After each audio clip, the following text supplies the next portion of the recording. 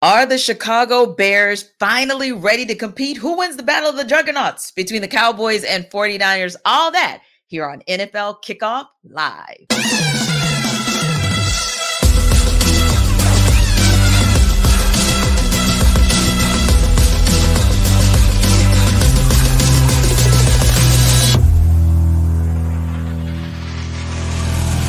Welcome in everybody to NFL Kickoff Live. It's the best hour of football talk every single Friday. We'll go around the NFL, talk about every team and every game, and we'll get local insight you can't get anywhere else but right here on Locked On. I'm your host, Tanitra Batiste. Alongside me is Jarvis Davis and Kyle Krabs. And let's go, guys, straight to Thursday Night Football, where finally 14 games later, after a 14-game losing streak, the Bears finally broke through. They got a 40-20 win over the Washington Commanders. So, wow, we need to talk about whether or not Matt Eberflus might have saved his job.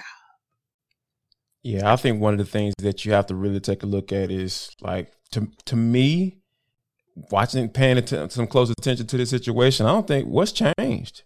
Like, all last night did was just say to me that the fact that they don't know how to coach, because we talked about the adjustment period last year, 7 games in until they figured out Justin Fields is an athlete and he can throw the football, and you call him design runs for him. But this last night just proved to me that, hey, this team had a level of expectation coming to this season, and they did not meet those. And like you said, that and they ended that 14-game losing streak because like the coaches have been inept, and they have basically hurt Justin Fields a lot more than they actually helped him, and that is truly unfortunate. I know this regime didn't draft him, but they didn't do anything to help this guy, be able to flourish, and it's from a play calling standpoint and the offensive scheme and system and how they're coming up with game plans. But you saw that last night, and it really feels to me, I don't know how you feel about this, Kyle, but it really feels to me like Luke Gessie is kind of like having some on-the-job training, trying to figure things out. I was like, okay, let me pull this play from here. Let me pull this. So I saw this. It may work for him, but I want him to it's almost kind of seemed like he's trying to force feed what the type of system that he wants to run instead of kind of catering his system to what Justin Fields needs to do in it and for him to be successful. On case in point, JD, like, you reflect on the acclimation period last year, and then you get a month and a half into the season, and it's like, oh, Justin Fields is really good at running the ball. We should run the ball with Justin Fields. And then they spent the entire offseason, and they came back out, and they're like, yeah, we don't want to run the ball with Justin Fields. We want to be a passing team, is what it felt like, in spite of like bringing in these running backs and Roschon Johnson and Donta Foreman. And at the end of the day, like, your offense worked down the stretch at times last year because Justin Fields was as effective as he was, and he challenged for the quarterback single season rushing record. If he didn't get hurt, he probably would have got it. And so to not have that be a component of your offense in any capacity, I think makes JD's point. And there's like this disconnect between who we have, what we want to be, what we actually are, where we're going, what direction we're all rowing. And at the end of the day, like, I do think it takes some of the heat off because of, you blew it, a 28-3 or whatever it was lead last week against Denver, but you've now played 2 of the softest defenses in the league. You're going to play Minnesota this next week upcoming. Then you got the Raiders. Like, you have a few more soft defenses. The Chargers are the week after that.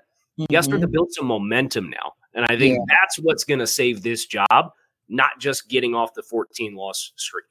Yeah, I feel like the seat was on fire before last night. Now, maybe the seat is just hot. It's not on fire quite anymore, but I don't think he's anywhere near safe, if you will, Matt Eberflus. And I also think it's interesting, Kyle, you made a great point there, just to kind of go along with what Jarvis was saying, meaning like, hey, we're not convinced quite yet that this ship is sailing in the right direction. And that is, in addition to them blowing a lead last week, they almost blew the lead last night. This was a 23-3 game that looked like it was over for the Commanders. And all of a sudden it was like, did Sam Howell wake up, or did the Bears just go to sleep? And for me, it felt more like the Bears went to sleep as opposed to all of a sudden Eric Bieniemy and his offense figured it out. And to me, that's kind of the challenge, if you will. And I'm so sorry that, Jarvis Kyle tried to throw you under the bus with that 28-3, but moving right along, the 23. I peeped that. I don't think it was intentional. I don't think it was. You don't think he wanted to trigger you? Okay, just kidding, Kyle. But real talk, that 23-3 seemed like a solid lead until it wasn't, right? And then, of course, the Bears go on to win and win big, but I don't think that it should have ever gotten to that point. So I have to agree with you guys that it's simply not a foregone conclusion that all is well in the Windy City and that all is well with Eberflus. Yeah, and I think that, we can't leave out Ryan Poles too, because I think he has some culpability in this as well, because when you think about we just got the news of Chase Claypool being traded for a 6th-round pick from Miami. You got a 6th-round pick in return for him, but you traded a 2nd-round pick for this 32nd overall pick. Which is almost like late first round versus from a Steelers team that has had some of the craziest wide receivers ever. One in Antonio Brown. Like, we didn't hear about a lot of that stuff that was going down in that locker room until after the fact, until he was long gone. Yeah. But if they decide, Mike Thomas saying, you know what, I can't do nothing with you, get you up out of here, that means it is bad. And that also means that the talent level isn't worth keep putting up with your stuff as well. So I think that, Ryan Poles is a part of this situation too. And I think that, he can't get credit for Justin Fields because he didn't draft him. So I think a lot of times with general managers, they're giving some grace until they draft their guy, right? And if that guy, that as far as their quarterback goes, it's going to work out, then their job's going to have a little bit of safety. So yeah, I think if we're going to put Eberflus on feet to the fire, which I should look like they should be, we definitely have to put Ryan Poles feet to the fire, because he has made some decisions as far as spending money and making trades that they just aren't adding up right now. Yeah, and some people will go ahead, Kai. I was going to say, this is where you do have to be careful, though, because I agree with everything JD said, and it is factual. Executives and coaches, they're going to come in, they're saying, well, I want to get my guy. I'll try to make it work, but I'm not going to get until I get my guy. That's how a team like Chicago wins the division 1, 2, 3 times since 2005, because it's you draft a quarterback and it doesn't work with the coach, and then you fire the GM. So then the GM comes in and he hires a new coach, and then they do it for 2 years and they say, well, I want to get my guy a quarterback. So then they get rid of the quarterback and the team still doesn't make the next step. So then you fire the coach, and then the next year it doesn't expand the way that you want it to. Then you fire the GM, and a new GM comes in, and a year after that says, I want to get my guy a quarterback. And it's like, it's this toxic cycle where you just circle the drain continuously of just chasing your own tail. But I think with how bad it's been in Chicago, this is one of those situations where unless they do build some serious momentum, like, you're not really going to have a lot of choice other than to wipe the slate clean, bring everything in at the same time, and try to do it right that way. Because if you go back to when Justin Fields was drafted, it was Matt Nagy in the last year of his regime there trying to save his job by getting a quarterback, and it didn't work. So like you've had this lack of continuity and lack of connection and cohesiveness from the start with Justin Fields. Yeah. And, speaking of kind of a clusterfuffle and you're not quite sure what to think of it, I kind of think about going just a little bit further south, but still in the Midwest, and that's the Indianapolis Colts, because sometimes you really have to shake your head or scratch your head about what it is that GM Chris Ballard's doing when you guys are talking about, GMs and kind of some of those front office moves or kind of the front office back and forth like the Colts had with Jonathan Taylor. So word is, of course, now that he's returned to practice for the Colts. Is it a here for now situation? Do you guys feel like they've resolved what they needed to resolve, Kyle? Or do you feel like this is just kind of a step in a direction, but you don't know A, what direction it is, and B, if it's really going to matter in the general scheme of things? Now, granted, I want to put a little caveat in there. We get that they are 2-2, like pretty much the rest of the whole AFC South. So we don't know how much it matters at this point. But again, is it just one of those where it's more of a Band-Aid over the problem than it is a solution? Yeah, I think it's a step. I still think the fact that if you're going to try to make this work throughout the course of this season, you can separate yourself far enough from it. Yeah. But as I look at this situation from Jonathan Taylor's perspective, and I look at the alternatives, I say, I'm in a contract here. I'm trying to get a new contract. Look what happened to Josh Jacobs and his franchise tag and him rushing for -2 yards on 9 carries against the Bills and what that season's going like. Look at what happened with Saquon Barkley getting his franchise tag and a marginal uptick in incentives and now getting hurt and it not working out well for her. It's like, I got to play, right? Like at the end of the day, I can't afford to sit out because what? My contract's going to toll and I'm going to be back on the last year of my rookie contract again next year. Like if the Colts don't want to play ball at the end of this year, I got to do what I got to do, whether it's in Indianapolis or somewhere else. Yeah. We'll figure that part out later. But I got to try to drive up my value because these other guys that got the franchise tag, they've had extenuating circumstances that have really cut their seasons down from the knees so far.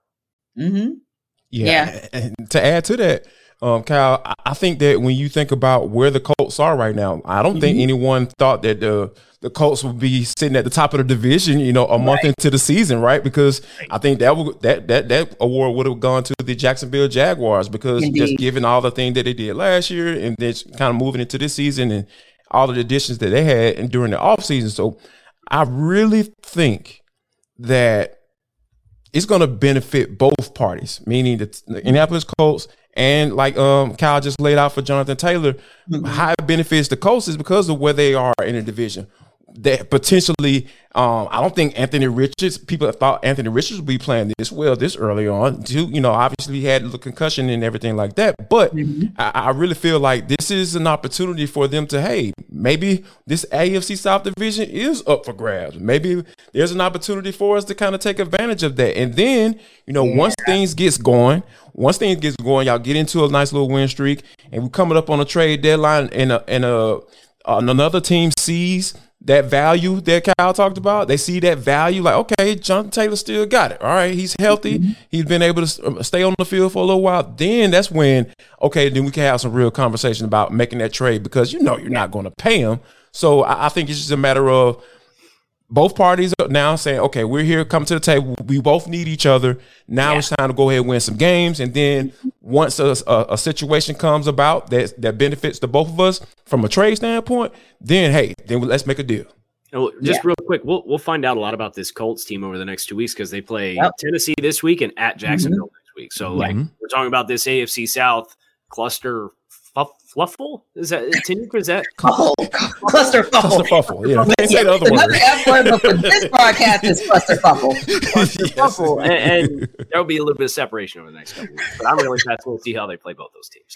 Yeah, and it's interesting that you said that, Kyle, because I was taking a sneak peek at their schedule, right, to just kind of see, because we always think about timing, right? And so it's very interesting and very intriguing, as you just mentioned as well, JD and Casey, how now you're 2-2, and you're not just the 2-2, but you're at the top of the AFC South with your little 2-2, right? So, this might be a stretch that you can take advantage and potentially put some separation there because, like you said, Titans, it'll be very intriguing, but that's very winnable for them. And based on what we've seen with the Jaguars, minus, of course, what they did against the Falcons, very winnable game as well. And Browns might give them a little bit of trouble because I kind of look like the next 6, if you will. I think they can probably take the Saints, Panthers, and Patriots. And so you're talking about a team that could potentially be in position to maybe make some noise, probably more as a division champ than, say, a wild card, because I think just as we talk about, for example, the NFC South is very, very difficult for a lot of those teams that are kind of middling, even on the AFC side, to try to make it wild card is probably just, hey, let's put our foot on the gas, try to get some divisional wins, if you will, early on in this season, and then put the pressure on the rest of this division to try to actually win it outright. So it'll be interesting to kind of see what happens with this whole Jonathan Taylor story. And of course, like you guys just broke a little bit of news, we'll be keeping our audience up to date for any developments that happen in Indianapolis or really anywhere around the league throughout the NFL Kickoff Live show. Now, we're going to talk about one of these showdowns of showdowns this coming Sunday, where one of those top teams is trying to show you that they're not just a top team, they're the top team. Another is trying to show you that they belong back in the conversation with top teams. We'll talk about it in a minute, but first, if you want to make your life easier when it comes to daily fantasy sports, Jarvis can tell you how with Prize Picks. People, Jarvis Davis here for Prize Picks. I want to let you know that this episode of the NFL Kickoff Live show is brought to you by Prize Picks. It is the most fun I've had, winning up to 25 times my money this football season. You just select 2 more players pick more or less on their projected stats, and place your entry. It's super easy. You don't have to go through the whole season of whether or not you're going to stressing out about I'm going to start this guy, I'm going to start that guy. This is prime easy. All you got to do, like you said, more or less on the projected stats and place your entry. Testing my skills on Prize Picks this football season, the most exciting way to play daily fantasy sports. I promise you, I'm in 2 fantasy football leagues right now, and I am jealous because I got to wait until the end of the season to see if I'm going to win some money. Nope, not with Prize Picks. I'm telling y'all need to jump on this thing right now because they offer weekly promotions that can lead up to big payouts like Taco Tuesday. Each Tuesday, Prize Picks discounts select player projections up to 25% to provide even more value. And if you're worried about somebody getting all your information, for all you youngsters out there, they have Apple Pay for quick and easy deposits into your account this football season. So here's what I want you to do, guys. I want you to go to prizepicks.com/lockedonnfl, prizepicks.com/lockedonnfl, and use code lockedonnfl for a first deposit match up to $100. Yes, $100. Go to Prize Picks, guys. Daily fantasy sports made easy. Indeed. Now, this matchup might be one of those where you need to check out Prize Picks to help you to determine what it is that you're going to do, because it could actually be a fantasy football bonanza. And of course, we know that the division round for MLB is coming up as well. So could be a great time for you to check out Prize Picks to make some good picks for this weekend. Big one in sports. Now, going back to the big matchup in the NFL, San Francisco 49ers, like we said before, they've been in that best conversation this entire season from week 1, and we haven't relented on that. The Dallas Cowboys are in that conversation if we unremember their embarrassment against the Arizona Cardinals, right? So do these teams have a lot in common? We'll talk about it on the other side. But first, Brian Peacock and Eric Crocker from Locked On 49ers. We're joined by Marcus Mosher of Locked On Cowboys. They're going to debate it, and they're going to look ahead to this big matchup that's coming up on Sunday Night Football.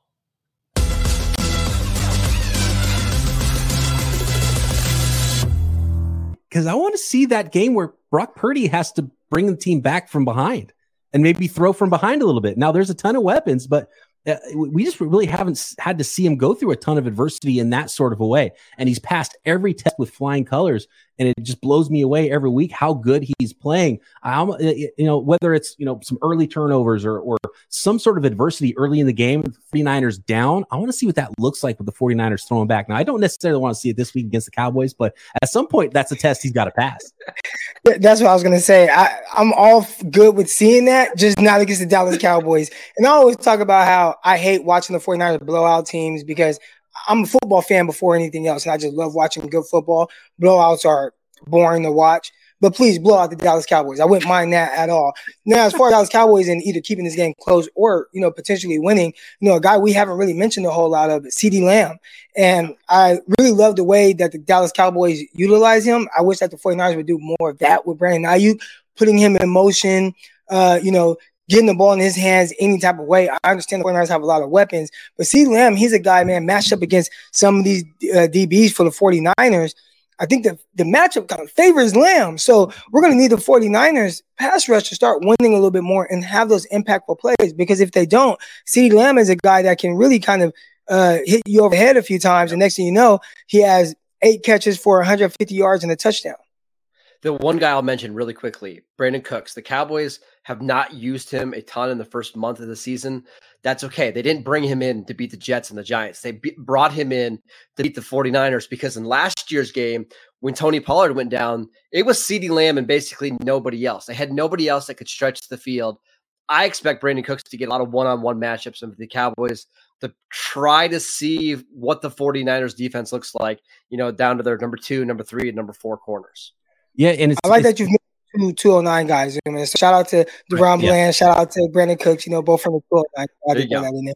And I talked about the 49ers, one of their few weaknesses on the offense is that right side of the offensive line. And on defense, they've kind of not, even through 4 weeks, they're still experimenting with the corners on the opposite side of Charvarius Ward. And it seemed like they had settled with Deommodore Lenoir on the outside and Isaiah Oliver, the veteran, in the slot. But then again, early in the game, they switched it and they took Isaiah Oliver out of the game, had Deommodore Lenoir playing in the slot, and then brought in Ambry Thomas to play on the outside. And then the Cardinals went after Ambry Thomas. So I think there is somewhere to win, and CeeDee Lamb can win outside and inside there. So look for that, and we'll see if the 49ers continue revolving door between, those three corners, because it seems like they're just not confident. They like Lenore, but the question is, do they want Lenore inside with Ambry Thomas outside, or do they want Lenore outside with Isaiah Oliver inside? And so that's, I think, something that teams will absolutely try to exploit, including the Cowboys.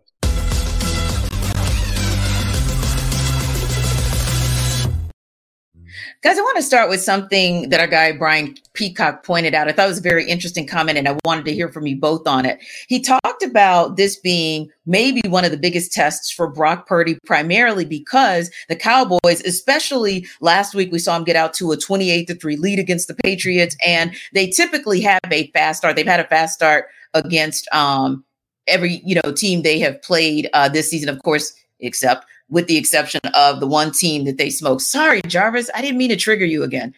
I mean, I did, but I didn't mean to trigger you again. What is wrong with you people? Y'all mess with me today? What time is it? Like, it's facts, right? Y'all killing me today, T. The facts are that the Cowboys jumped out to a 25-point lead. Is that better? But yes, the more important thing is Brian actually put out there and posed, if that happens, right, does Brock Purdy have the skill set? And can they scheme something to be able to put him in position to bring this team back? So that was kind of something I wanted to hear you guys' reaction to if the 49ers find themselves in a situation where they're playing from behind. I think that's I really think that's the key to the game. Do I trust Kyle Shanahan to push the right buttons, call the right plays? Yes. Do I trust the supporting cast of San Francisco to create plays with the ball in their hands, be that Christian McCaffrey or Brandon Ayuk or Deebo Samuel or George Kittle?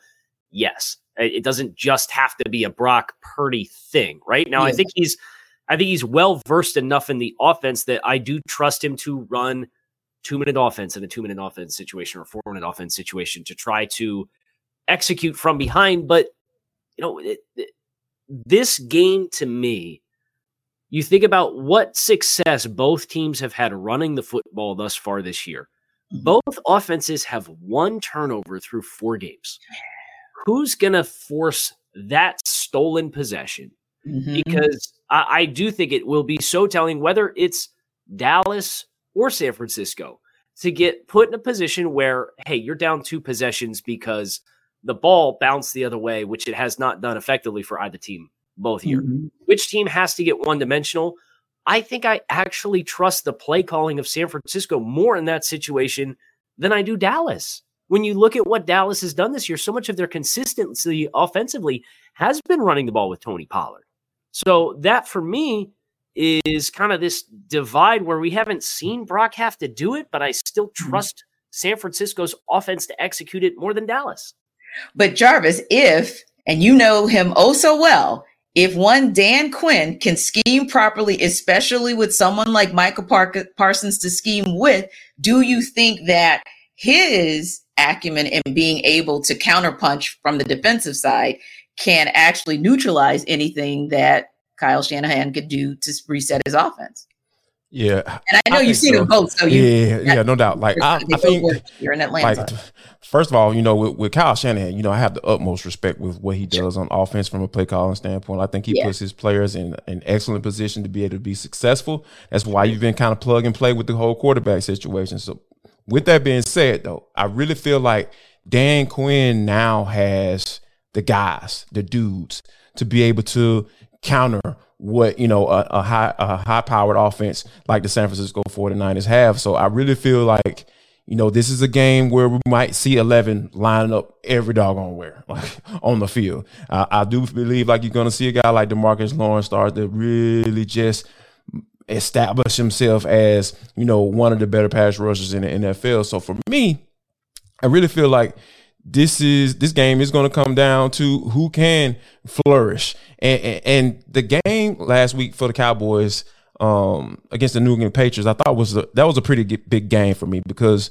when you're coming off of that game against the Arizona Cardinals, that was awful, right? Like, they lost that game. That was a bad loss. It was like, okay, typical Dallas Cowboys. But I think for them to be able to turn it around the way they did and play like they did, there was that means something. I really feel like that means kind of pushed them into that upper echelon in the NFL, saying, hey, that was just a blip on the screen, and every NFL team has them. San Francisco 49ers haven't had it yet, but it's coming. It's coming. Like, that's just how it works in the NFL. Somebody's always going to have your number. So I really feel like ultimately Dan Quinn and company will be able to counter this offense because and get them in that one-dimensional spot, because I really feel like this Dallas defense, even though have Trayvon Diggs is down for the year, I really feel like they still have something special. There's still something there that they can use to carry them throughout the rest of the season. Yeah. Now, Kyle, flipping gears, our guys also talked about what they think CeeDee Lamb could do, and they feel like although the 49ers have a formidable secondary, and one of whom we're familiar with, the one Isaiah Oliver, if they're playing in nickel, he's pretty solid there. But looking at that secondary as a whole, and I know we're talking CeeDee Lamb here because that's who they reference, but do you feel like from CeeDee's perspective or just from the wide receiver core perspective for the Cowboys that there is an advantage versus this secondary for the Niners? Yeah, so I think San Francisco has the opportunity to be selective in how they want to choose to attack CeeDee. Are you going to bracket him? Are you going to take your chances with more even distribution and zone match and bring some pressures to try and heat up Dak and interrupt the timing that way? I do ultimately think, just based on how good this San Francisco defense is, and we've seen this in the playoff games the last couple of years between these two teams, like Fred Warner's range, I think he takes away a lot of the potential impact if you're looking to fully maximize CeeDee Lamb because of his range in the middle of the field between Greenlaw and Warner.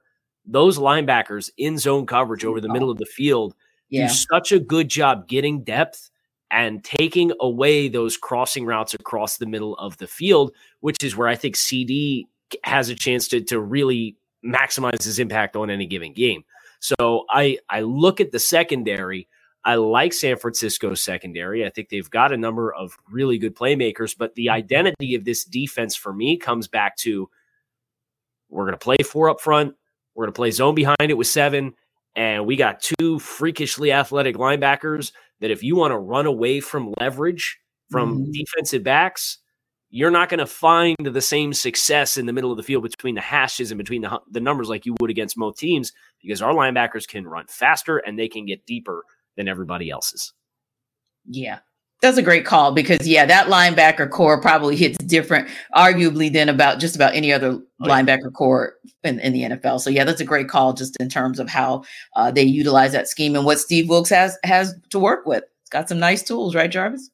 Yeah, like I think this is, talking about guys were focusing on CeeDee Lamb, but I thought Marcus brought up a really good point when he brought in Brandon Cooks, because they haven't quite figured out how to get him involved in the offense. Indeed. And I really feel like that he's a guy that can be a prime candidate to be that number 2 guy behind CeeDee Lamb, because, they move him on the outside, they work him in the slot. So he's kind of varied. So you can kind of work around schemes and coverages that defense might try to throw at you from a scheme standpoint. But I really feel like this might be the game that I feel like McCarthy is going to have to get Brandon Cooks involved some way, somehow, because you got to have another option you can go to, because there's going to be a team that they're going to be able to match up really well with CeeDee Lamb. I know they might be crazy to hear, but somebody's going to be able to come out here and say, you know what, we're going to put our guy on CeeDee Lamb, and then the other guy's going to have to beat you. And I think that Michael Gallup, you can't count on him. I think that's safe to say. But when you have a guy like Brandon Cooks that you brought in,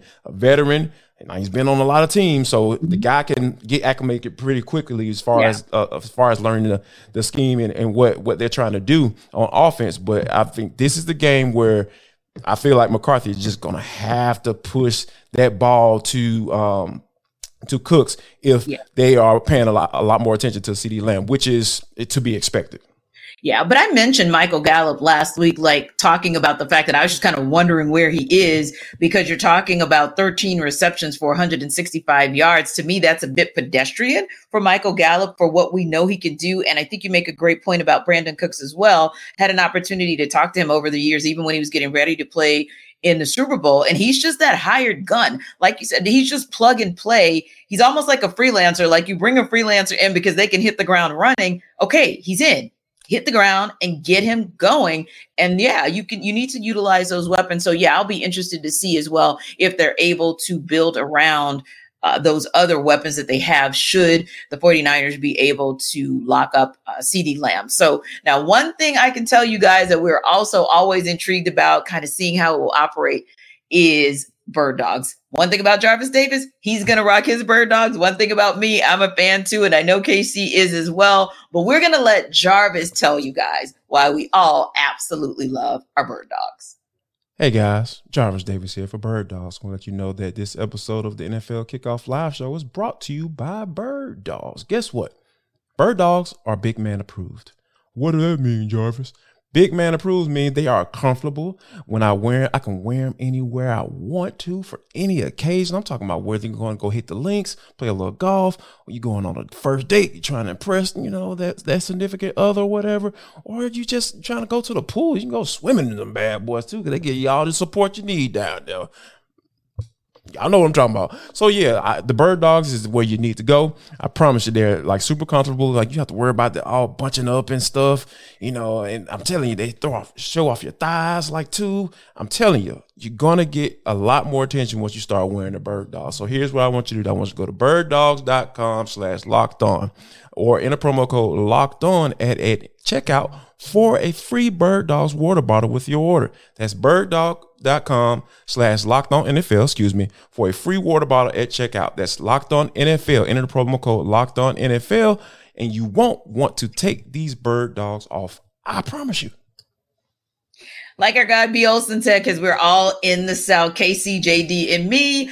Skies out, thighs out with your bird dogs. Love it, love it, love it. So anyway, it is time for Sell Me Why. And it's going to take a lot for Chris Carter to maybe sell us, but the Pittsburgh Steelers are 4.5-point underdogs against the Baltimore Ravens. And Chris is here from Locked On Steelers to sell us why the Steelers can actually cover that spread. I'm Chris Carter of the Locked On Steelers podcast, and I'm here to explain to you why the Steelers are going to cover their 4.5-point spread. Now, it's crazy. When I was asked to do this, they were at a 3.5-point spread on FanDuel Sportsbook, but since then, it's been bumped to a 4.5-point spread favoring the Ravens in this game. And I got to tell you, if you're looking to bet on the Steelers, this is your chance, because this spread is perfect for the Steelers-Ravens rivalry. The last 4 straight matchups, these two teams have duked it out. Whichever team has won, it's been by a field goal or less. It's been coming down to the wire. No team in this rivalry has won by more than a possession since 2019, when the Steelers had to start their 4th-string undrafted rookie quarterback Devlin Hodges in Baltimore in the season-closing game. This is a bet that I really think that if people look at this favors a lot of different things. Now, I will say this: the Steelers are coming off a really tough loss, but they are fired up to play the Ravens. The Steelers and the Ravens, they know how to play each other.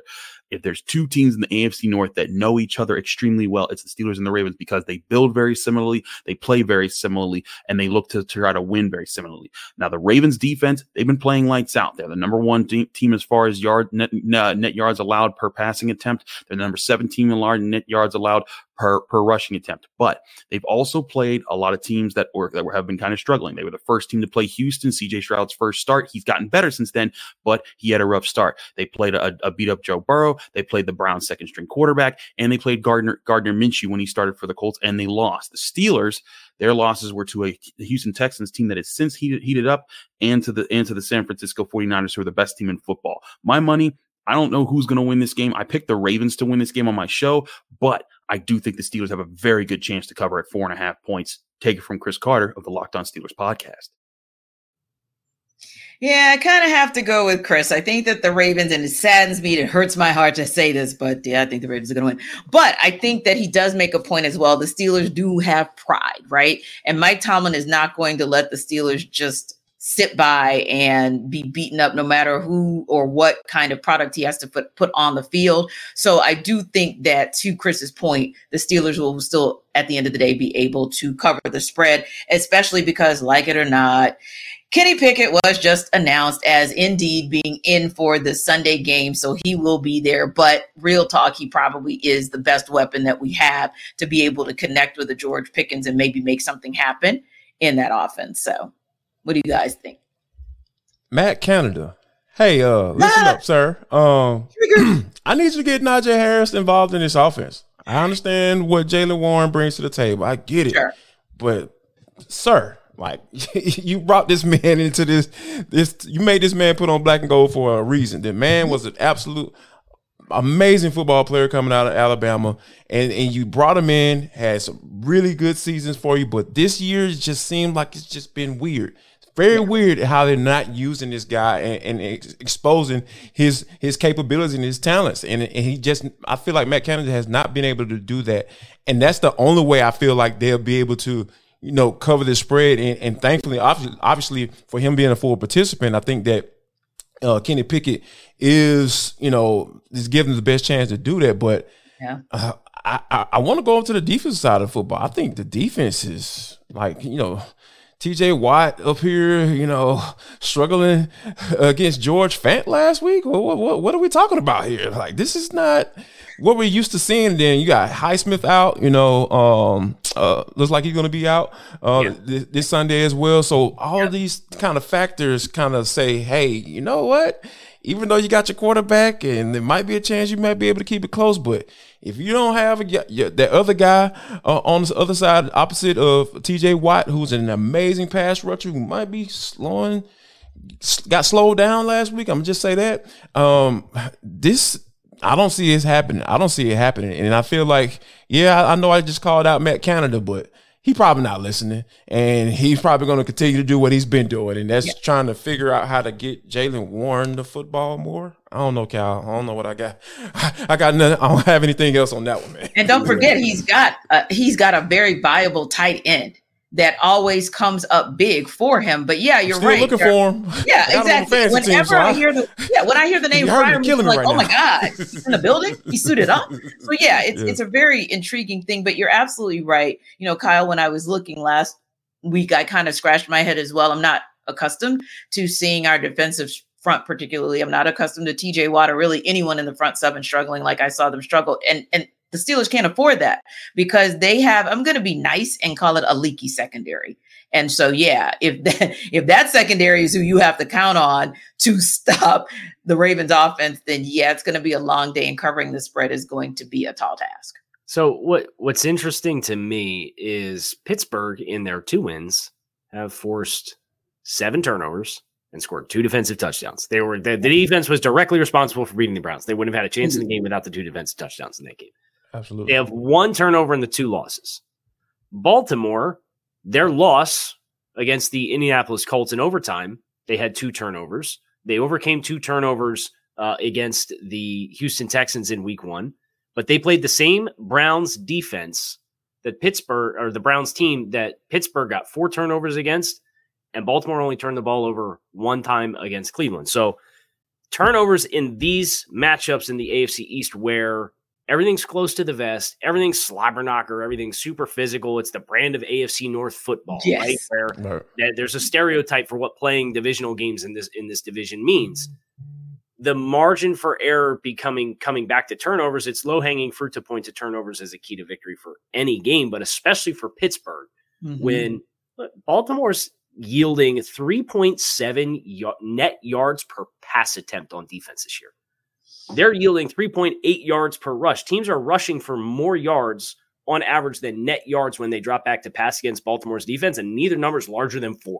Yeah. So, y'all going to have to find a script to win the game that's not, hey, we're going to move the ball consistently because I don't trust Pittsburgh to do it. They've been very clunky offensively, and it feels like some of their chunk plays, the George Pickens plays that are very big hitting for them, I don't know how sustainable that they are, especially against a team like Baltimore. So TJ Watt, Minka Fitzpatrick have to win you the game, I think, if Pittsburgh this offer keep this close. I would agree. And if you're going to do anything, you probably want to go with that 3.8 yards per carry versus 3.8 yards per catch, because that is the only way you're going to have any chance against this Ravens team. So we'll see what happens. But a team that is looking each week like they're functioning more and more on all cylinders is your Philadelphia Eagles. They've been a part of our top team conversation from day one. They're headed to LA to take on the Rams this weekend. They are headed into that game as 4.5-point favorites. So Louis DiBiase of Locked On Eagles is here to sell us why the Eagles will cover that spread. I think the Philadelphia Eagles are going to cover at -4.5 on Sunday against the Los Angeles Rams for multiple reasons that have to do with the passing attack. I'm Louis DiBiase, host of the Locked On Eagles podcast. The Eagles have the advantage on offense through the air. Jalen Hurts coming off the best performance he's had this year from inside the pocket. The ball placement he had against the Washington Commanders was on another level. The Rams have lost a lot of talent in that secondary over the last few seasons. Do they have the personnel to deal with a red-hot A.J. Brown, a red-hot Devontae Smith, and a Dallas Goedert who's motivated to get back involved in this passing offense?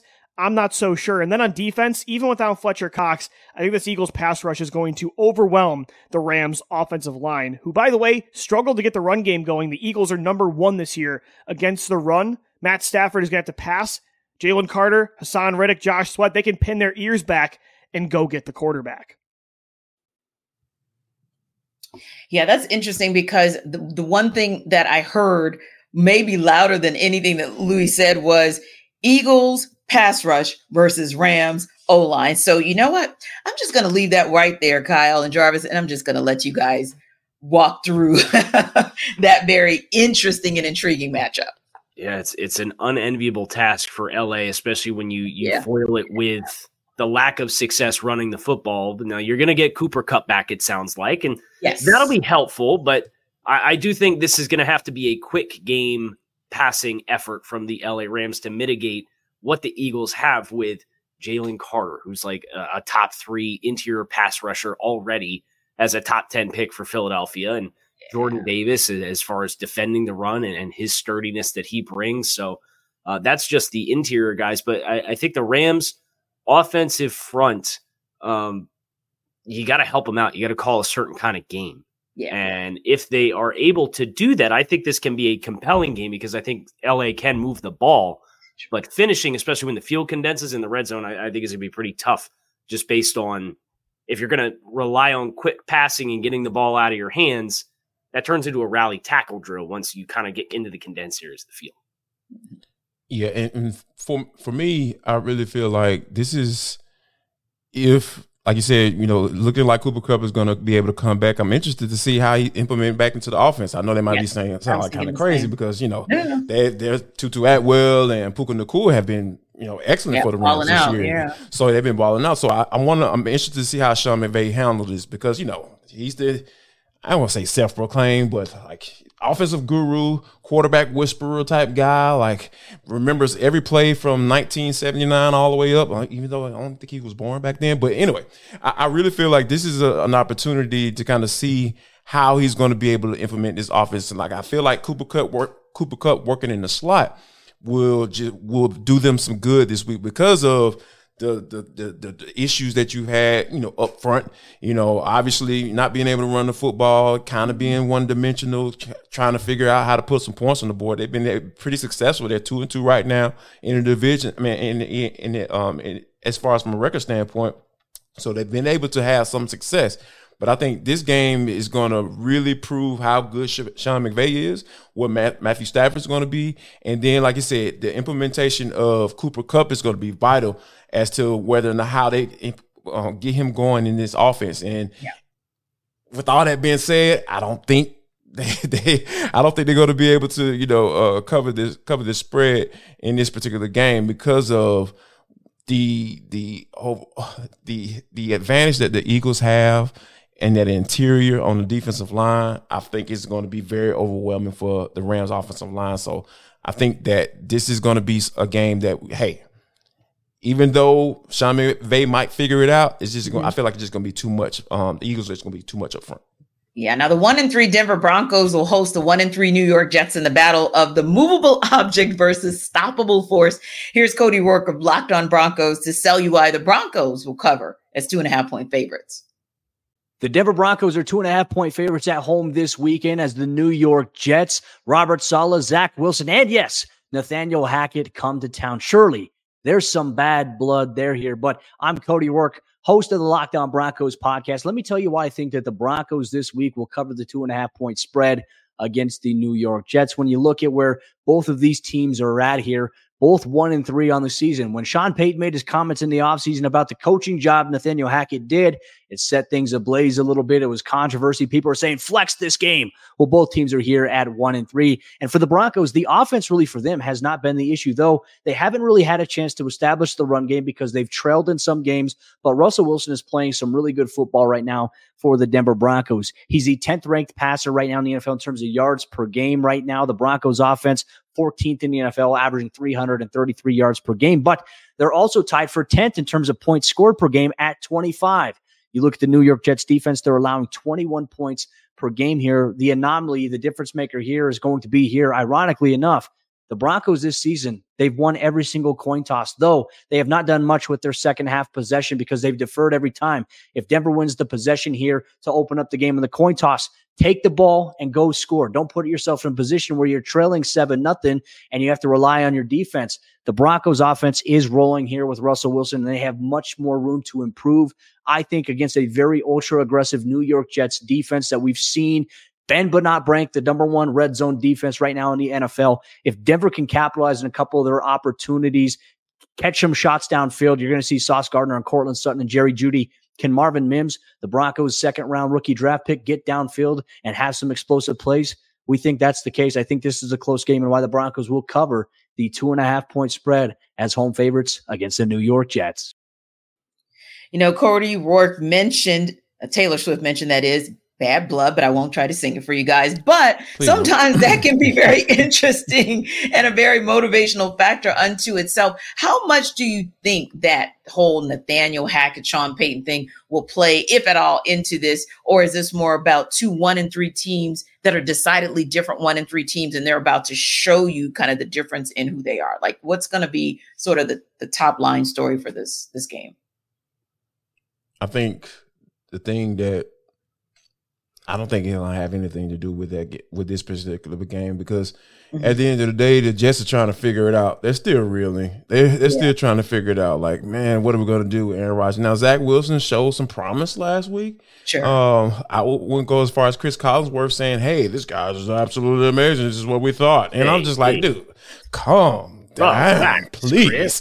Right. Exactly, Chris. Like, I like you as a commentator, but you just took it a step too far. Like, stop trying to push that narrative. So I think Zach Wilson still isn't a good quarterback, but hey, going against the Broncos, hey, this may be a get right game for him, or for a game that says, hey, I should stick around for past the trade deadline, and be the starting quarterback for this team. So I think that whole Nathaniel Hackett, Sean Payton, like they probably won't shake hands after the game, or they probably won't even look at each other or say anything to each other before the game, and all that stuff getting warmed up. But I think the biggest story right here in this particular game is whether or not Zach Wilson is going to continue to, hey, show some promise.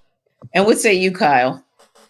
Yeah, so I'm glad JD mentioned Chris Collinsworth acting like Zach Wilson losing that game against Patrick Mahomes was the only quarterback Zach Wilson could have possibly lost that game against because it was Patrick Mahomes.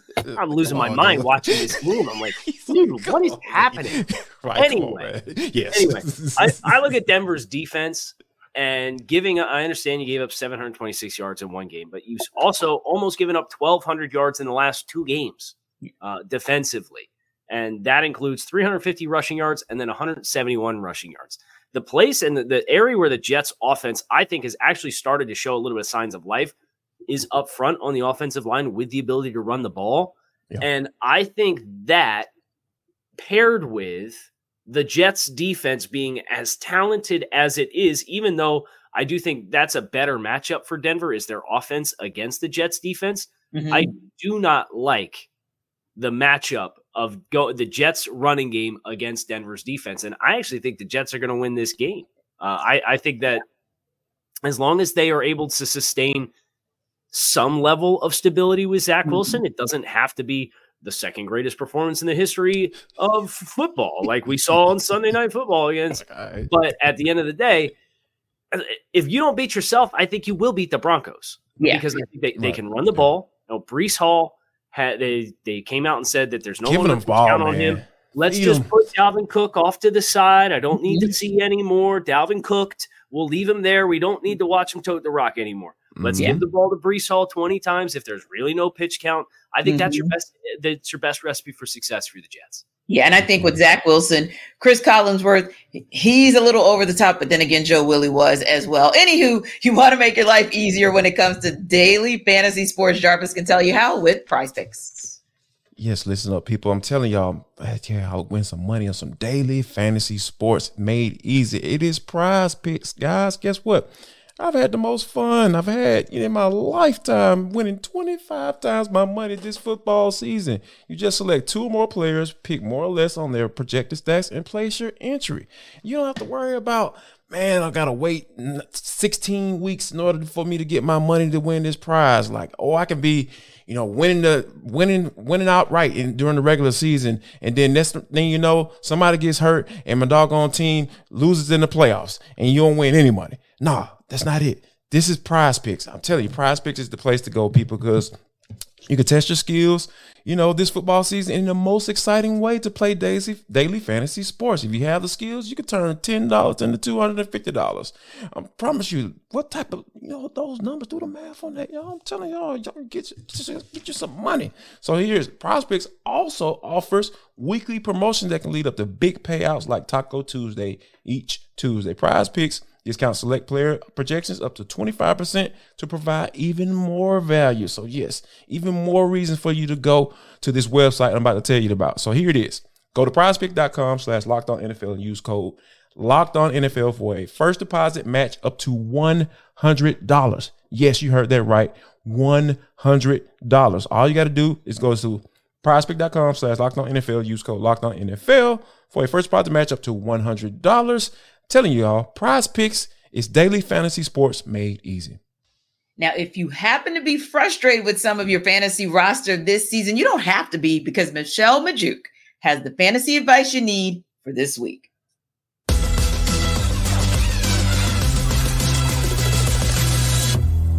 There are 3 players that have underperformed either last week or the whole season that I believe you should trust and plug into your starting fantasy lineups in week 5. First up, it's Jets running back Breece Hall. He gets to face the Broncos this week. I know it hasn't been fun playing Breece Hall so far this season, but Jets head coach Robert Saleh did come out and say that the Jets would no longer be limiting Hall's snap count moving forward, which makes a ton of sense with Dalvin Cook struggling and Michael Carter being just a guy. They need to feed the ball to Breece Hall more often. And over the last 3 weeks, the Broncos have allowed Devin Achane, Raheem Mostert, Brian Robinson, and Khalil Herbert to each put up 22 plus fantasy points against them.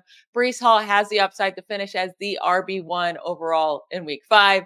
And then I have another Jets player on this list. It's their wide receiver, Garrett Wilson, because again, they get to play against the Denver Broncos. And when you get to play against this terrible defense, you want to start those players. Garrett Wilson's still getting a ton of targets, right? But it hasn't turned into a whole lot because they're coming from Zach Wilson. Well, Zach Wilson looked a little bit better last week against the Jets or against the Chiefs, and I expect him to keep looking better, getting to face this Broncos defense. And the Broncos have allowed Tyreek Hill, Jacoby Myers, and DJ Moore to each put up 27 plus fantasy points against them so far this season. Garrett Wilson hasn't been what we expected when we drafted him super high in fantasy drafts, but he should have a monster week in week 5. Get him into your lineups. And then last up, it's Houston Texans wide receiver Tank Dell. He gets to face the Atlanta Falcons in week 5. It was a Nico Collins show last week in Houston against the Steelers. So Tank Dell didn't do a whole lot if you did trust him and put him in, but I think you should trust him one more time in week 5, put him into your lineup, and I think he will succeed. You have to remember in the 2 weeks prior from weeks 2 to 3, Dell put up over 215 yards and 2 touchdowns during that span.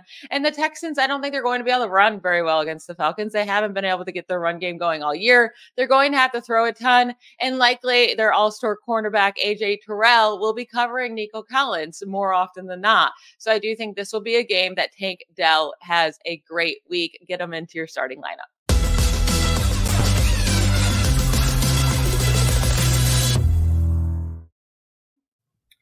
Interesting. I think one of the first ones that stood out for me, and maybe obviously so, would be Michelle's commentary on what she thinks about what the Texans will or won't be able to do against the Falcons. So Jarvis, I mean, what are your thoughts on what Michelle's thoughts are? She actually was leaning, I think, a little bit favorably in terms of what that Falcons run defense can do. Oh, no doubt. Yeah. Like the Falcons have been really solid against the run. And I think that, Tank Dell might be a good option for you. But I will push back slightly because we've seen Jeff Okudah kind of be that guy that on the other side of AJ Terrell to kind of starting to really get into a form, starting to look like that guy that was drafted so high by the Detroit Lions. So I don't know if that's necessarily a good play, but from a perspective standpoint, like as far as them throwing the football, I really feel like they're going to have to throw the football to get a win against Atlanta. So for me, Tank Dell might be a solid play, but there might be too much big of a risk for me from giving all the information that I know about the Atlanta Falcons and what they do on defense, T. Kyle, what about you? What are your thoughts? I mean, as far as Tank Dell and Houston goes, just super impressed with what CJ Stroud has done in the first month of the season. Yeah, and very special. The second most yardage all time in a player's first 4 games at the quarterback position, I believe, is where his 4-game yardage checked in. So anytime you have a guy who, he commanded 17 targets in the 2 games previous to this last game that they just played against Pittsburgh when they won by 24 points. So if Atlanta moves the ball and can put points on the board, I think the more it prompts Houston to have to pass, I think that bodes well for Tank Dell to be a play because they very clearly when they've had to be competitive, when they lost and gave up 31 points, and then when they scored 37 points against Jacksonville, he's getting the ball thrown his way a lot. So I think that is a quick connection that those two have established. I know Stroud kind of gave his endorsement to draft Tank Dell after he got drafted by Houston on the first night of the NFL draft this year. So I think that production's only going to continue to ascend. So if you're in need of a play, I think that's a good place to look. Yeah, indeed. And, it's interesting because switching gears to the Dolphins game with Dolphins versus Giants, especially looking at what happened with the Dolphins against the Bills this past week. I didn't see the game. Nothing to see here, right, Casey? You sure? Nothing to see here. You didn't see it, Kyle? What's going Nothing on, man? to see here. But certainly, Kyle, right? You gotta be excited about the potential for a bounce back game for the Dolphins against the Giants. But where do you see kind of the biggest reset this week for your team? Well, I think this Dolphins defense has to kind of find itself. You look at the 2 games that they've played against upper echelon quarterbacks in Justin Herbert and Josh Allen now, and they gave up 31 and 48 points. Mm-hmm. And Vic Fangio was brought in to stabilize this defense and maximize the talent that they have with Jalen Phillips, who's missed about half the season so far with a nagging injury. So you're sympathetic there, but Christian Wilkins was holding in for a contract extension and has not made the impact that he was supposed to, or most anybody thought that he would. Bradley Chubb is a player that they acquired at the trade deadline who played for Vic and had a lot of success playing for Vic. You obviously have Jalen Ramsey who's out, but you still have Xavier Howard and Javon Holland on the back end, and Cater Coe is bringing. Like, you have talent. So what gives? What's the deal here? Now, I do think them missing Deshaun Elliott last week against Buffalo, he's probably the biggest winner on the roster for Miami because he didn't play, and there were a ton of dropped coverages and miscommunications. And I think that's a big win for him. So he was a full participant in practice on Thursday. Looks like he's going to play. Start the stack for your next big test because you're going to play games against New York. You're going to play Carolina, and then you got to go to Philly on Sunday Night Football and play Jalen Hurts. And that's kind of the next one where everybody's eyes are at to say, okay, you almost had 100 points hung up on you on the last 2 with Herbert and Josh Allen. What's Jalen Hurts going to do? So against Daniel Jones with 60% of your starting offensive line out for this game, look like the team you're supposed to look like defensively. Yeah. And if you don't, then we're going to have some really unpleasant conversations next week. Yeah, very unpleasant. So, JD, we got about 60 seconds for both you guys. I want to hit just 2 more games before we wrap up. One of the games I want to ask you about, Jarvis, is Bills-Jaguars, because obviously we just talked about the excellent game the Bills had last week. Jaguars are actually in their second home because they're, of course, playing across the pond. Who gets this game? Who gets this W? Oh, it has to be the Bills because the Jaguars are absolutely like watching paint dry on offensively. Like this is another game that the Bills are going to say, you know what, hey, we're coming into town and we're going to do what we need to do. And I think that the way Josh Allen is playing, he's back into that whole MVP-ish type conversation that I feel, early on in the season with the early season blip against the Jets. I think right now this is exactly the prime example of what the Bills are going to go be able to do like they did the Dolphins last week. Yeah, and you've got another interesting, I'll just call it interesting and intriguing matchup that we didn't get a chance to talk about, but I think we all know where this is going to land, KC, but I'm going to ask you about KC. They take on the Minnesota Vikings this weekend. Are they walking away from that game 4-1? They're going to wax Minnesota. Yeah, absolutely. The Vikings, I said 0 chance. Loves to blitz. He doesn't have the horses on the back end to do it. I understand the wide receiver production for Kansas City has not been great, but Pat's Pat. You can't blitz Pat to that degree. And if you do, you might have success for a couple of drives, but sustaining it for 60 minutes is a really, really tall task. So I think Minnesota can score a decent amount of points, but I think you're going to see a lot of explosive plays from Kansas City in this game.